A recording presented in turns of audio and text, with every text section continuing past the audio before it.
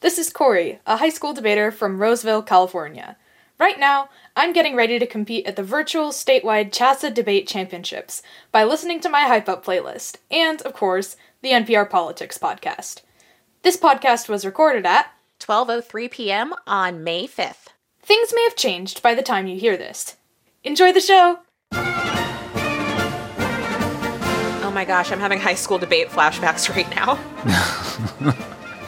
Glad I'm not back in high school. For sure.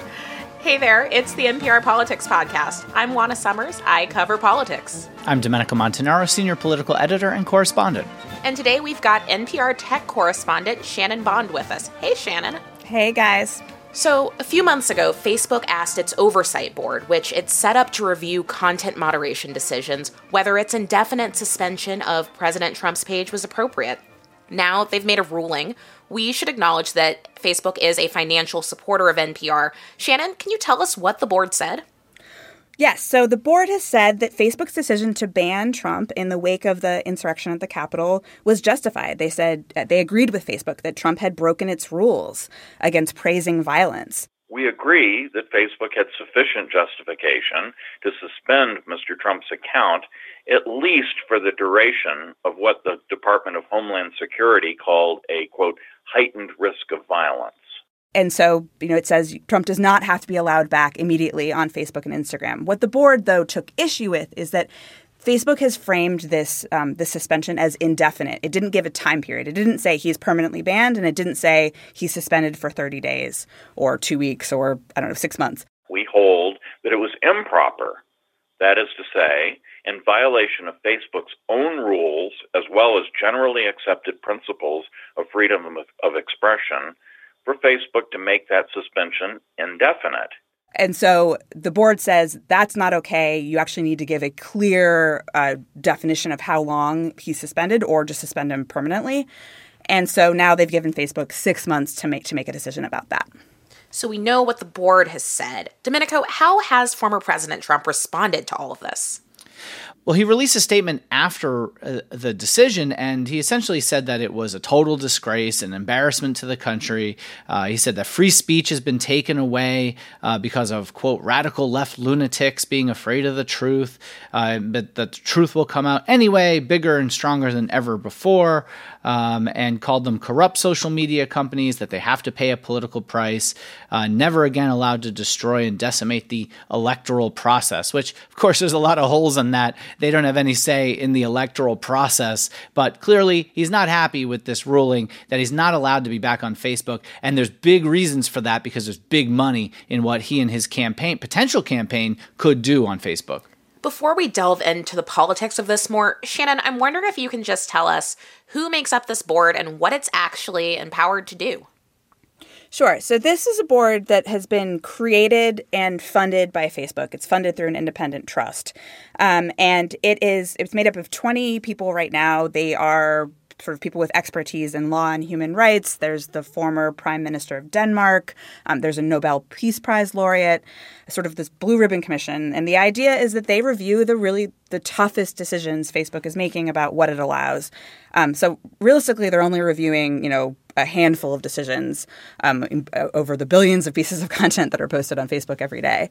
But Facebook has agreed that its decisions about this content, so about whether or not Trump should be allowed back on the platform, but also, whether a certain post should be taken down or not, that Facebook will abide by it. And then in addition, the board can also make recommendations about Facebook's policy, which Facebook can take into consideration, but does not have to follow.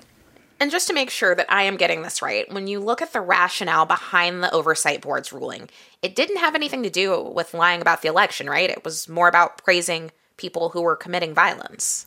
Yeah, this was a very narrowly construed, this question that Facebook put to the board. It said it had made this decision to ban Trump based on 2 posts on January 6th in which he was essentially praising the rioters. And they said that goes against their rules. And the board said, yes, we agree. At the time of those posts, there was this clear risk of harm, and he was supporting people involved in causing that harm. Domenico, when we talk about the politics, there are so many different angles to dig into, but I want to start with the money. Facebook was such a huge part of how President Trump was able to cultivate the small dollar donors that fueled his campaigns. Yeah, it is. And I think we should draw a distinction between Facebook and Twitter, because Facebook is really about the money and Twitter has always been about the message and controlling the news narrative, because that's where sort of the elites, reporters, celebrities, et cetera, are on that. And Trump's not getting that back. You know, Twitter has already said that he's permanently banned. He's not getting it back.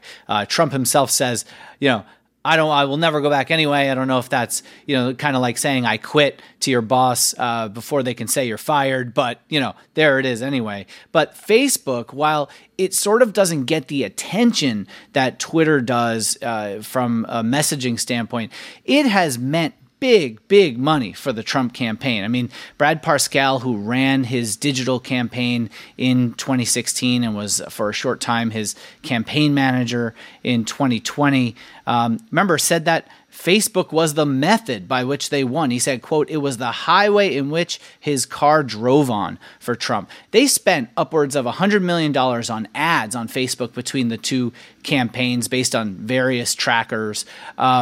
But they were able to raise, you know, at least 2.5 to 3 times that from people on Facebook. They could micro-target them. They could find exactly the slice of people that they wanted to get to, whether it was supporters or swing voters, and, you know, funneling the kind of information, some of which, you know, was false, misinformation, stuff that had gotten flagged by Facebook, and really made them have to figure out what their policy was going to be, which partially the oversight board said, look, you got to come up with something that's consistent, which maybe they're going to have to think about over the next 6 months.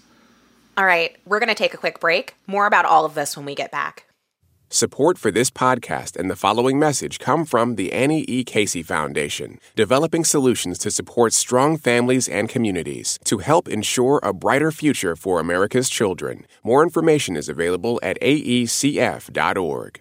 A few years ago, a website popped up in Stockton, California, and conspiracy theories started ramping way up. And it's being funded by conservative movement underneath the table. And I was like, oh my gosh, you guys, people really believe this. What happens when the local news outlet isn't fact-checking conspiracy theories, maybe encouraging them? Listen now from NPR's Invisibilia podcast. And we're back. Shannon, it seems like this is exactly the position that Facebook did not want to find itself in. It now transparently has the final say over whether former President Trump is banned or not. Yeah, I mean, I think that is absolutely the position that they're in and that they didn't really want to be in. They've said for a long time, Mark Zuckerberg, the CEO, has said, you know, we don't want to be the arbiter of truth. And they've said, you know, our critics have a point. This is too much power for a private company to have to decide, you know, who gets access to these platforms with billions of users, right? But that is exactly actually what the oversight board criticized Facebook for trying to do. It said it accused Facebook of trying to avoid its responsibilities by basically telling the board that they should be making this final call. And it said, no, it is up to you to make this call. And frankly, it has always been up to Facebook to make this call, right? I mean, even this board with its own creation. But now it's very clear that they are going to have to come up with an answer that they're going to have to defend. And this is something that the critics of the board have said, you know, is a real issue here with its legitimacy. Is it just sort of a cover for Facebook to duck responsibility? It also seems like this is something that's going to reignite criticisms from conservatives who, for a long time now, have made the argument that big tech companies, Facebook chief among them, are in the business of intentionally suppressing right-wing voices. Yeah, I mean, that is a constant line of criticism, despite the fact that, you know, there's not just no evidence to support it. There's actually evidence showing that, you know, right-wing conservative content does particularly well on social media, especially on Facebook. But that's absolutely true. It is going to encourage that. This is already being, you know, this issue has already been taken up by Republicans, by Trump supporters as evidence of bias. And even, you know, one of the board co-chairs today, the oversight board co-chair, you know, said, you know, part of the problem with this lack of transparency and this sense that, you know, I think everyone has about Facebook that it doesn't apply its rules evenly. It's not necessarily clear. Sometimes it feels like it's making it up as it goes along. That in itself fuels these perceptions of bias. And that is a problem for the company that the company needs to fix. And it's become a thing that Republicans have just hammered away at, being able to raise money off of, being able to get themselves attention to talk about. Senator Josh Hawley from Missouri, for example, even has a book that he pinned to his Twitter account, about the tyranny of big tech. And he's on all kinds of shows today talking about it. He noted, Facebook's real oversight board, the Democrats, and he's even talking with former Trump campaign chairman Steve Bannon today on his platform to talk about the tyranny of big tech again. So this is the kind of thing that they've been talking about. This continues to add fuel to their argument. Going this way, punting or even permanently banning him, actually in a weird way is good for Republicans because they're able to still have this outrage machine that's going to mean lots and lots of money. Domenico, this also kind of surfaces a big problem that the media as well as corporate political donors have been wrestling with, which is how to engage with politicians who continue to refuse to acknowledge that Joe Biden won the election and who have been misleading the public about the integrity of this country's electoral system. Well, and just look at what's happening on Capitol Hill. I mean, all this comes in the context of Republicans being on the verge of ousting Congresswoman Liz Cheney from Wyoming from her leadership post because she continues to speak out about how Trump was lying about the results of the 2020 election being fraudulent. And, she's not shirking away from that issue. And that's a thing that's really rankled a lot of the rank and file and people in the conference who just wanted her to stop. Shannon, I feel like we have to just point out here that it's a little bit wild that we're right now covering whether private companies can or cannot permit the President of the United States to do something. It's kind of a really stunning example of the rights companies have in this country, but also a little bit unsettling in some ways just how these technology companies can regulate or not regulate speech.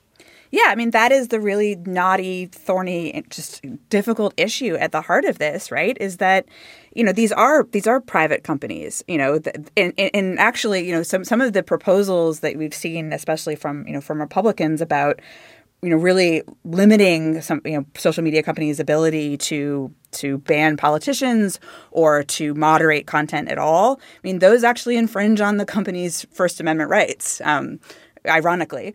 But this is an issue that the companies themselves are uncomfortable with, right? Zuckerberg, Jack Dorsey of Twitter have talked about this. They don't want to be in this position making these decisions. But the truth is they've built these enormous platforms. And I think the other issue here, and the reason it's, I think there's a lot of valid criticism of Facebook's oversight board. Is this actually independent in any way? Is this real accountability? But I think part of the problem is we don't have another alternative right now, right? Like, do people want government moderating speech online? Like, it's not clear who we think should be making these calls, other than that we're very unhappy with the people who are making them right now. Well, I mean, it is a huge issue. And the fact is that our regulations for this kind of thing have not adapted to the internet age. I mean, they're for railroads and oil companies, essentially. And Congress, as we've seen from a lot of these hearings, don't even have the language of how to deal with tech companies. They seem so out of step with how they even run their business that, it makes it really hard. And you have essentially a company like Facebook, which is part of having cornered the market with Google when it comes to online advertising. Google and Facebook have more than half of all the online ad revenue. So you really have two companies with humongous market share. And you are in this weird position where you have a private company that is essentially regulating public speech with no regulation whatsoever coming out of Washington for how to guide or direct them how to do that.